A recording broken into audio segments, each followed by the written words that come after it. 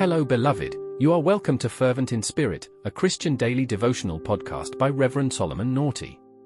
Today is Sunday the 4th of February, 2024. Our topic is If Thou Canst Believe. Our text is from Mark 9 verse 23. Jesus said unto him, If thou canst believe, all things are possible to him that believeth. Amen. God is a bountiful donor.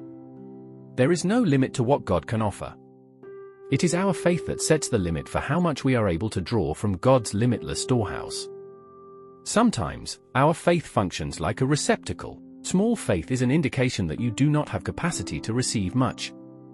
To what extent do you believe God? If we will be honest, sometimes, it is easy to believe God.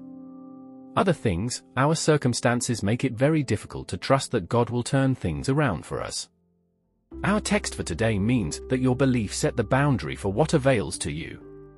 So how much you receive is, sometimes, a function of your faith and not limitedness of divine provision.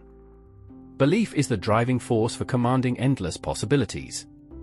Jesus says, if only we can believe, all things are possible to those who believe.